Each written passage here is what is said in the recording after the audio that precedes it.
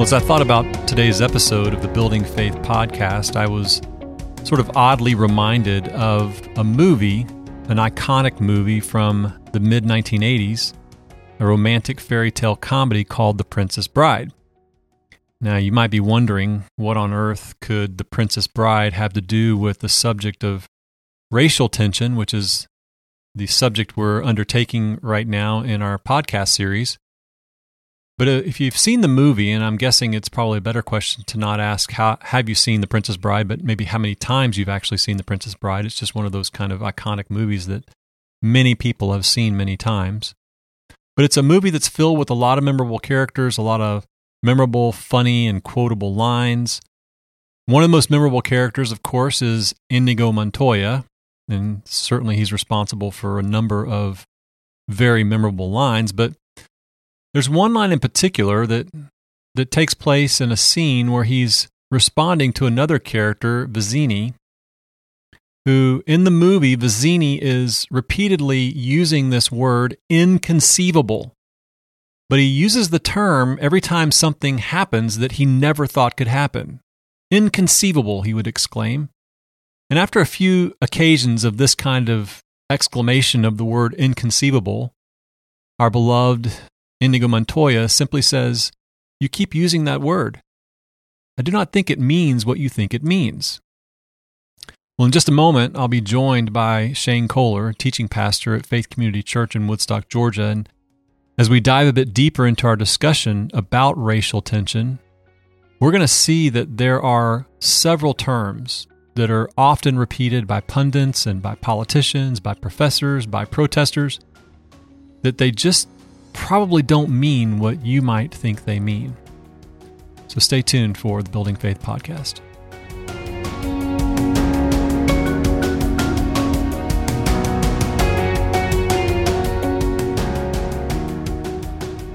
All right, so Shane, last time we were together, we kind of got started on this really uniquely challenging subject of racial tension, and really you summed it up, I think, in a really important and powerful way in terms of calling us to really look for the hope in whatever messages we're listening to, whatever information we're kind of imbibing regarding this difficult and complex matter. But you want to provide some summary of what we talked about last time? Yes, we're dealing with a complex subject, and so it's going to take a couple of podcasts to deal with this. It shouldn't surprise us. This is a topic which obviously has a long history in our nation and involves such a massive swath of people, and is obviously at the forefront of the news cycle right now. So, we do need to deal with this in a thorough way. And so we've tried to break that down. And last time, really, what we focused on was one simple, but I think profound point, which is the fact that the current discussions of social justice are presented in such a way as having no real hope of redemption. Or another way to say that is that the redemption that is really being proposed is at best a redemption of merit, which puts it on a completely opposite, threshold than Christianity. It is a different religion in a sense. There is no, dominant message of forgiveness or mercy or any of those things that you would expect coming out of the Scripture. And so that's why I think Christians find what they're hearing somewhat difficult to reconcile with their understanding of Christianity.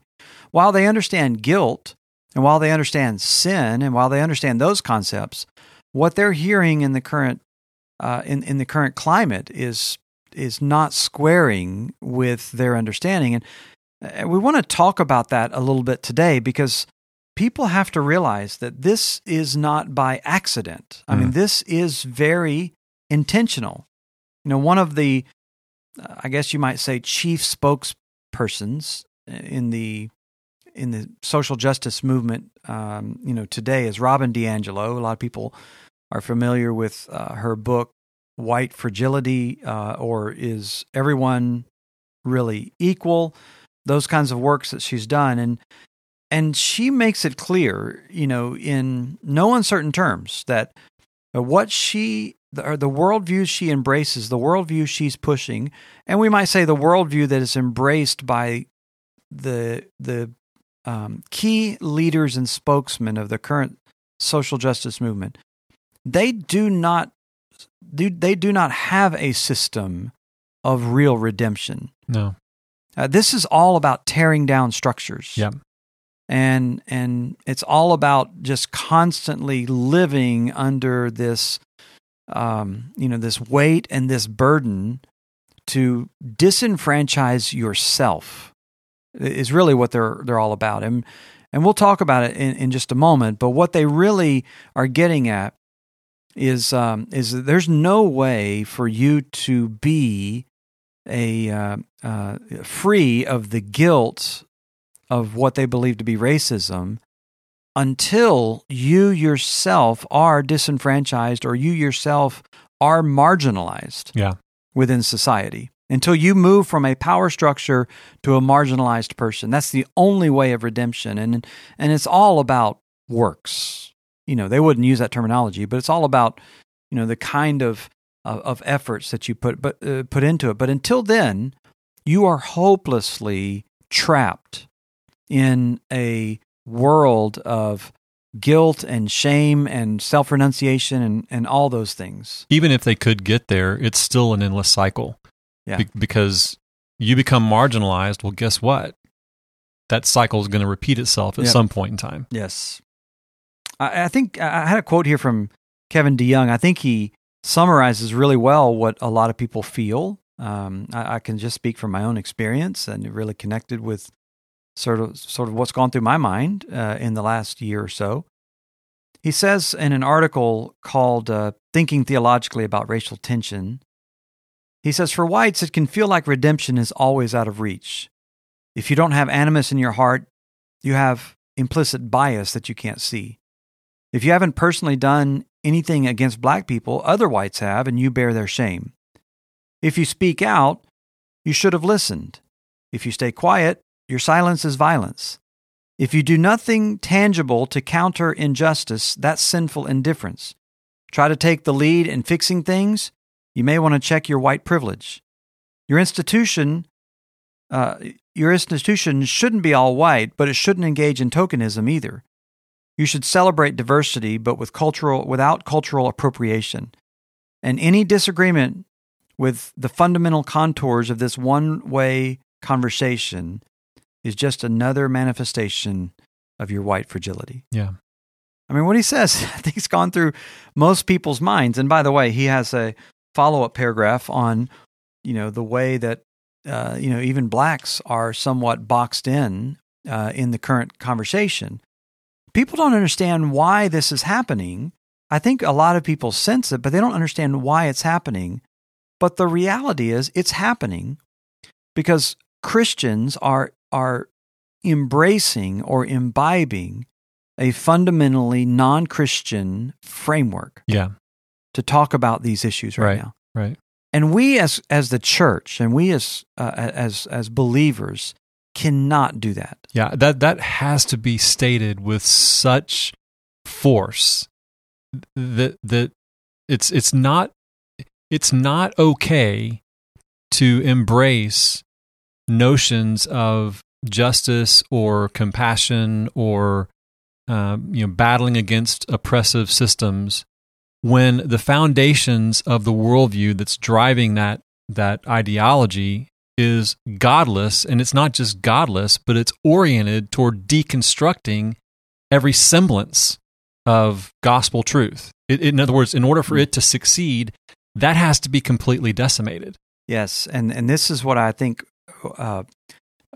traps Christians who are sincere. I think many of them are sincere in wanting to affirm this thing that they see going on culturally, but incredibly naive. Yeah.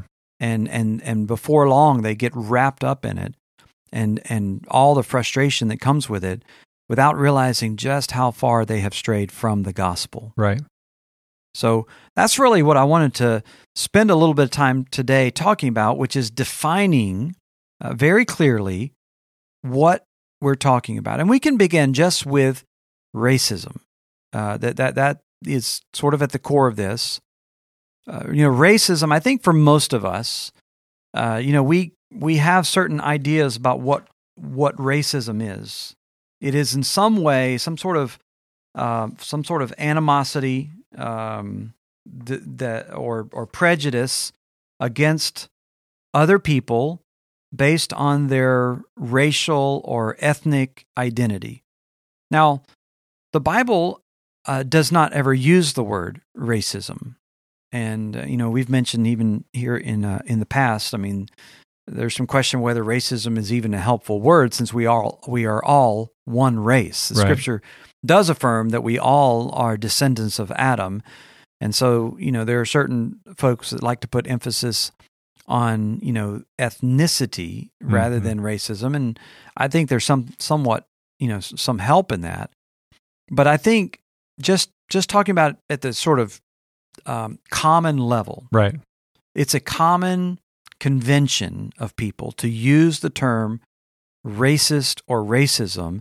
And for us as believers, we generally define that, with the overlay of other sins that are very clearly defined in the Scripture, whether it's malice or hatred or,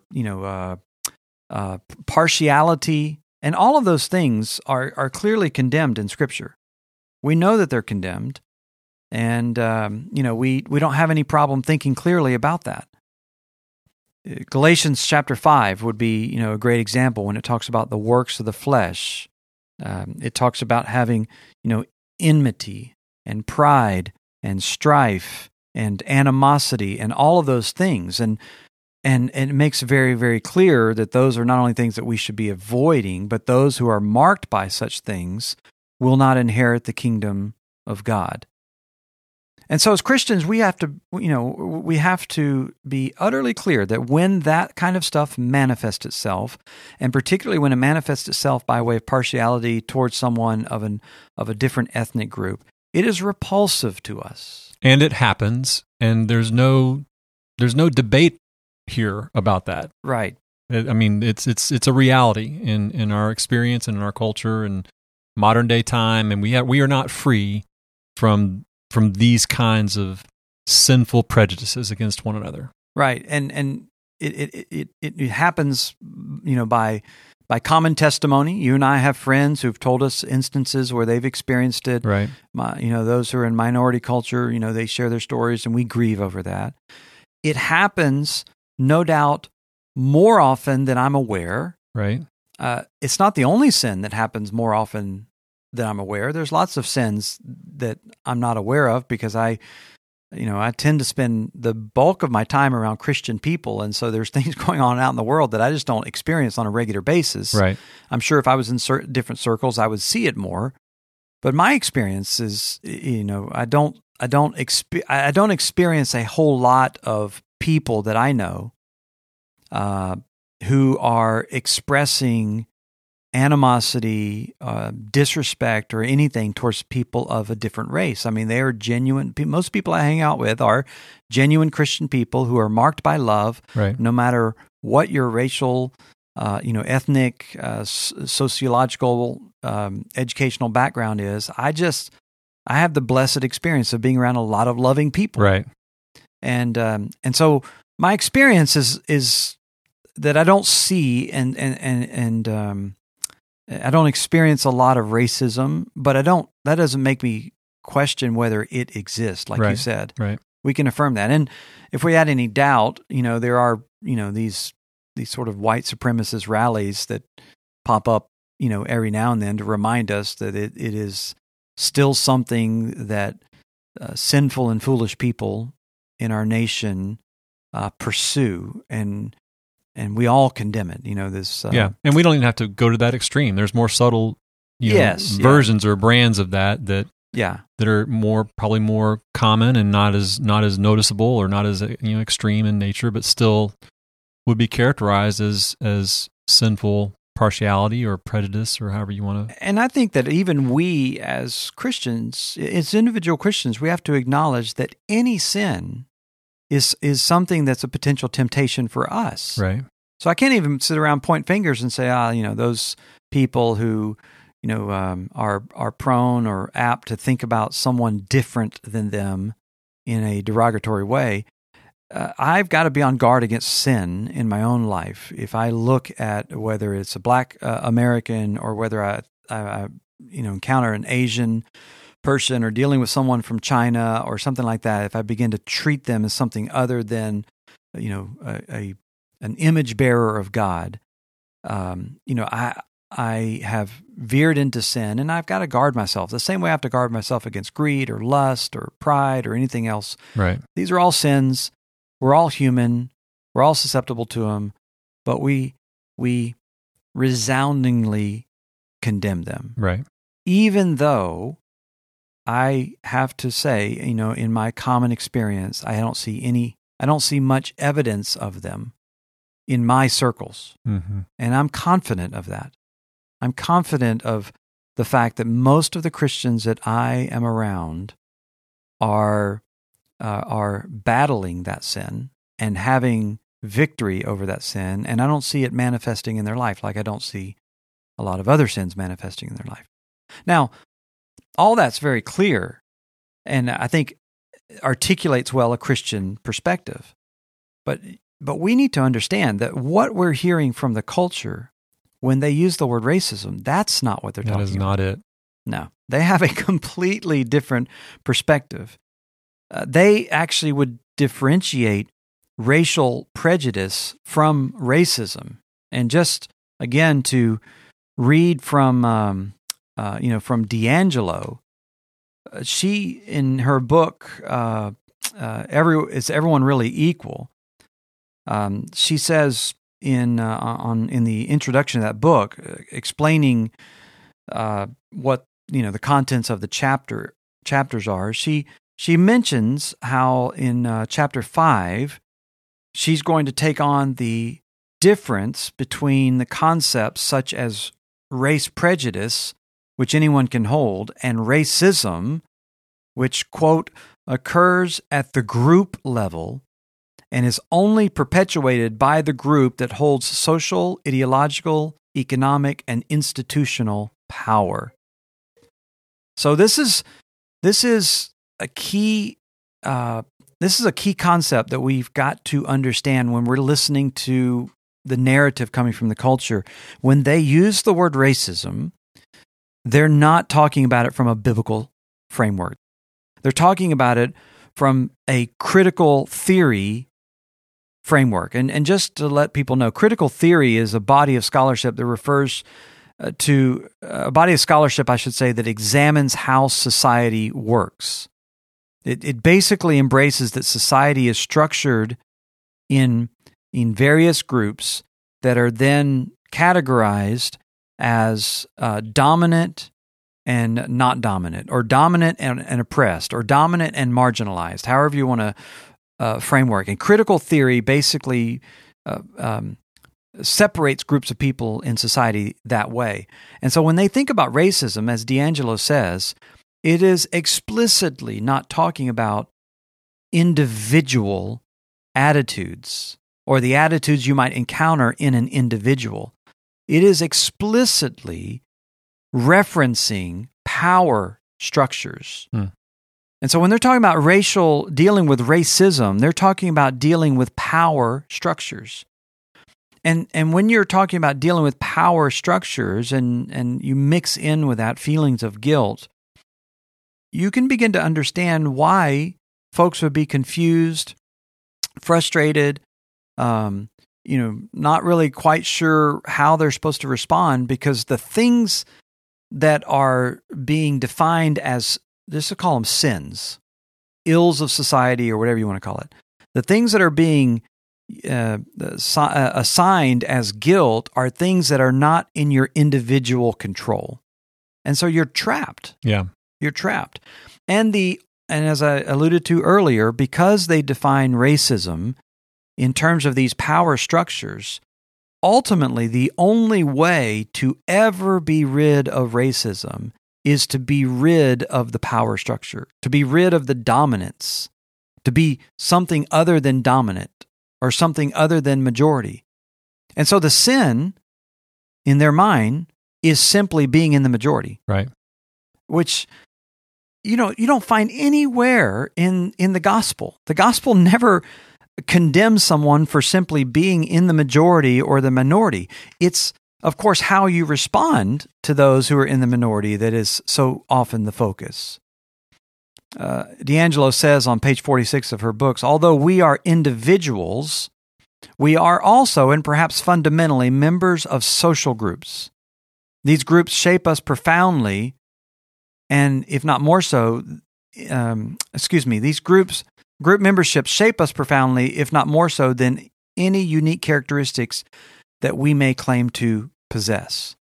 So this takes us to another category, I guess you might say, of the current narrative, is that in this definition of racism, people are being grouped based on racial or ethnic identities in terms of the majority and minority culture. But we as Christians fundamentally reject that. Yeah. What does Paul say? I don't know if you're familiar with Galatians 3:28. There's neither Jew nor Greek, barbarian, slave, nor free, but we are all one in Christ. So Paul directly deals with this sort of identity, what we call identity politics today, directly goes after it and tells us that for a Christian, that is no longer a reality. For a Christian, that is no longer true. That, while we may be white or black, while we may be male or female, or why, our identity now is in Christ because of the work of the Holy Spirit. So the whole definition of racism that's coming out of the current narrative, although it's not discerned by most people, the whole definition is fundamentally different than what we as Christians understand from the Bible. And so to the extent that there may be some intersection maybe between what's being said and what the Bible says, we resonate with that. But the reality is that intersection is quite small. Yeah, and this is why the way racism is defined, it's only applied in one direction because of the definition of dominance and marginal. I mean, it's so just by sheer virtue of the fact that if you are white or Caucasian in this country, you, as a percentage of the population, are the dominant party, and so you are inherently racist as a result. It's built into the system, but there's no such thing as racism that could come from any lesser populist group. Exactly. It's impossible. In other words, it defies the definition. It's just not possible in their worldview. And people feel that frustration because they feel like this is all slanted. Well, guess what? It is. It is. And that, again, fundamentally works against the Scripture. Right. Because the Scripture speaks about the universality of temptation and sin. Right. It's not, just one particular group. D'Angelo on page 142, again of her book, she says this, quote, critical scholars define racism as a systematic relationship of unequal power between white people and peoples of color. Very clear. That's it. Mm-hmm. And by the way, it's not just white and black. They do this all across the board. It is men versus women. So men are, whether you ever have treated a woman inappropriately or not, you are sexist. That's right. Just because you are considered to be the dominant group. It's, we might add, heterosexuals versus LGBTQ. That's right. It is, as D'Angelo herself says on page 64, it is Christians against Muslims. Yep. So you, by definition, are guilty because you are a Christian, which D'Angelo defines as the dominant group. It makes me chuckle a little bit because we all know that on any given Sunday, the vast majority of people are not attending church. That's right. In America. So I don't know how she assumes that we're the dominant group, but she would put that, in the category of the dominant group. And so you are guilty if you're a Christian because you are oppressive against Buddhists and Jews and Hindus and all non-Christians and so on and so forth. And this gets into what is sometimes called intersectionality, where now you identify with one group, two groups, three groups, and you might be oppressed on multiple levels. And, this makes you all the more, in some ways, all the more, it gives you all the more voice of complaint as you can heap the guilt on these dominant groups. So if we as Christians don't understand that, and when we begin to hear these words systemic, or we hear the word racism, or we hear the word majority culture, if we don't understand what's behind it, then we're gonna first of all be drawn into supporting a system that fundamentally runs opposite of the message of Scripture. Because the message of Scripture is not that sin is the problem of one group. The message of Scripture is that sin is a problem of everybody. Yeah. The other thing, too, that's I think really important to understand as an underlying presupposition of this whole worldview is that there is no such thing as objective truth or universal truth. And that the things that we're talking about, it's all socially constructed. Even language is socially constructed. So there, you're talking, if you engage in discussion or discourse with someone whose foundations are really on shifting sand. I mean, and you're trying to come at it from the standpoint of universal, transcendent truth or reality. You're basically talking different languages. Well, and that's your sin, because now you are imposing your dominant culture, which has tried to define these things. Right. The very fact that you say there's objective truth just proves your sin of dominance, and that's where that comes from, obviously. So again, you're just trapped. Yeah. And so, just getting back to the fundamental point, the definition. The definition of racism is fundamentally different from a Christian to the narrative that you're hearing in the New York Times or the news media or something like that. The definition of sin is different. Whereas we would define sin as hate or malice, they're defining sin as power or maybe dominance and just simply being a part of a majority group. Yeah. And that is the guilt that you bear. And that's why you really can never be free of it. It's not something that you could ever, really repent of. And unfortunately, Christians, without recognizing the foundations of this, embrace and imbibe some of that terminology. And yet that, even in itself, the Bible does not condemn authority. The Bible does not condemn, we would even say, power. It doesn't condemn people who have influence. It talks about how you use your influence, but being in an influential position or being in a dominant position or being in a powerful position or being in a majority position is not fundamentally wrong. It brings responsibility, but it isn't fundamentally wrong. And it doesn't assume the same structures and frameworks of identity politics. We don't have time today, but we could go back and look at the way the Old Testament law spoke to the people of Israel in terms of what their responsibilities were toward the foreigner. It acknowledged some vulnerabilities there, and then gave some statutes that would kind of protect the foreigner, which as Jesus says, it's all boiled down to loving your neighbor as you would, love yourself. So, we don't even need the statutes of the Old Testament law if we just understand the teachings of Christ. So while there needs to be sensitivity to, what, influence we may have or what opportunities we may have to help someone, we reject fundamentally the definitions of this narrative coming out of critical theory, because it's not inherently wrong for someone to be in a dominant group. It's not inherently wrong for someone to have power, or to have influence, or to be wealthy, or any of those things. Can I just say something? I had a thought about this.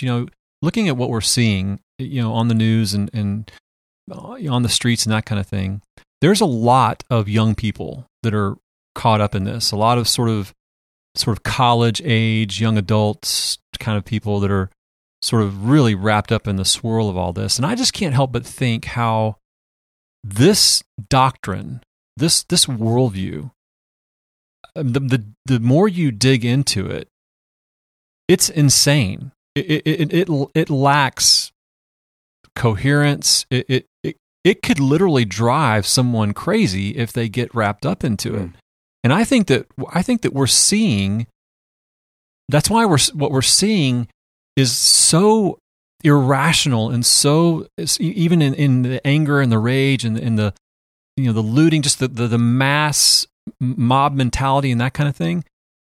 A lot of these people understand and have been taught this worldview in college and that kind of thing, and it's crazy making. If you stay in it and you imbibe it, it lacks any kind of, like you said, redemptive message, but it's also just so incoherent, and you cycle through these absurd notions with no bearings whatsoever to stand on.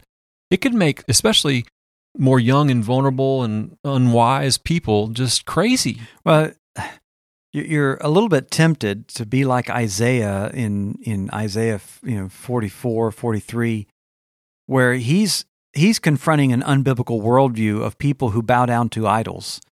And he's actually mocking them for the ludicrousness of their worldview, about how they'll take a block of wood and half of it they'll carve into a statue and bow down to it, and the other half they'll warm their feet from the fire, and just showing them how internally inconsistent their worldview is. I mean, there's a temptation for us to have that same kind of attitude if it weren't for the pity that you have for these people. There's a sadness to it all. It's just heartbreaking. Yes. But I think the most important thing for us as a church is to see clearly what it is that we're being confronted with, not be duped by it, and make sure that we in turn clearly articulate the gospel, clearly articulate what God's word says about not just racism, but about sin in general, and about the hope, of redemption. And by the way, just sort of wrapping this up a little bit, this is this is probably another key difference between what we're hearing, is that for this narrative, this worldview, racism is not primarily an issue of individuals as much as it is an issue of systems. Racism is in systems and not in people. And so it, again, leads to kind of the insanity that you're talking about, because people don't know where to go. Right. I mean, what can you do with that? And this is a part of critical theory. It fundamentally rejects and dismisses individualism in favor of corporate identity. And, we've probably all encountered this at some level or another in literature, if not in the classroom, where other cultures are exalted because of their corporate identity versus their individualism. All the way, we hear it takes a village to raise a child. I mean, it just kind of seeps through in little phrases like that, where, we're being pushed toward not the individualism that we, I think, came to know from our Judeo-Christian background, but we're being pushed into a corporate kind of identity, which is a fundamentally non-Christian worldview. Yeah. I believe that. And I know there are those that would try to justify it through various places of Scripture. And that's really part of what I kind of want to talk about next time. Yeah, I was just going to ask you, so where are we headed? Yeah, I want to get into that aspect and make a defense, if you will, of the Christian perspective and why, a certain kind of individualism, let me say it that way, a certain kind of individualism is consistent with our Scripture, and why the form of corporate identity that is behind identity politics is something that we have to reject. Yeah. And some of that's going to be taking us into the Old Testament, looking at what's sometimes called corporate confession by a couple of individuals in the Old Testament, and also, some of the prophets and the way they talk about, let's just call them systemic problems in their society. So we'll be in the Old Testament, Lord willing, next time when we get together. Great. So stay with us, everyone. We're kind of walking through this, at a modest pace, and kind of building a framework for us to really think carefully about this from a number of different important perspectives. So we're looking forward to the next time to being together, and just hopefully the Lord will use this to really refine us and make us more like Christ. Great. Thanks, Richard.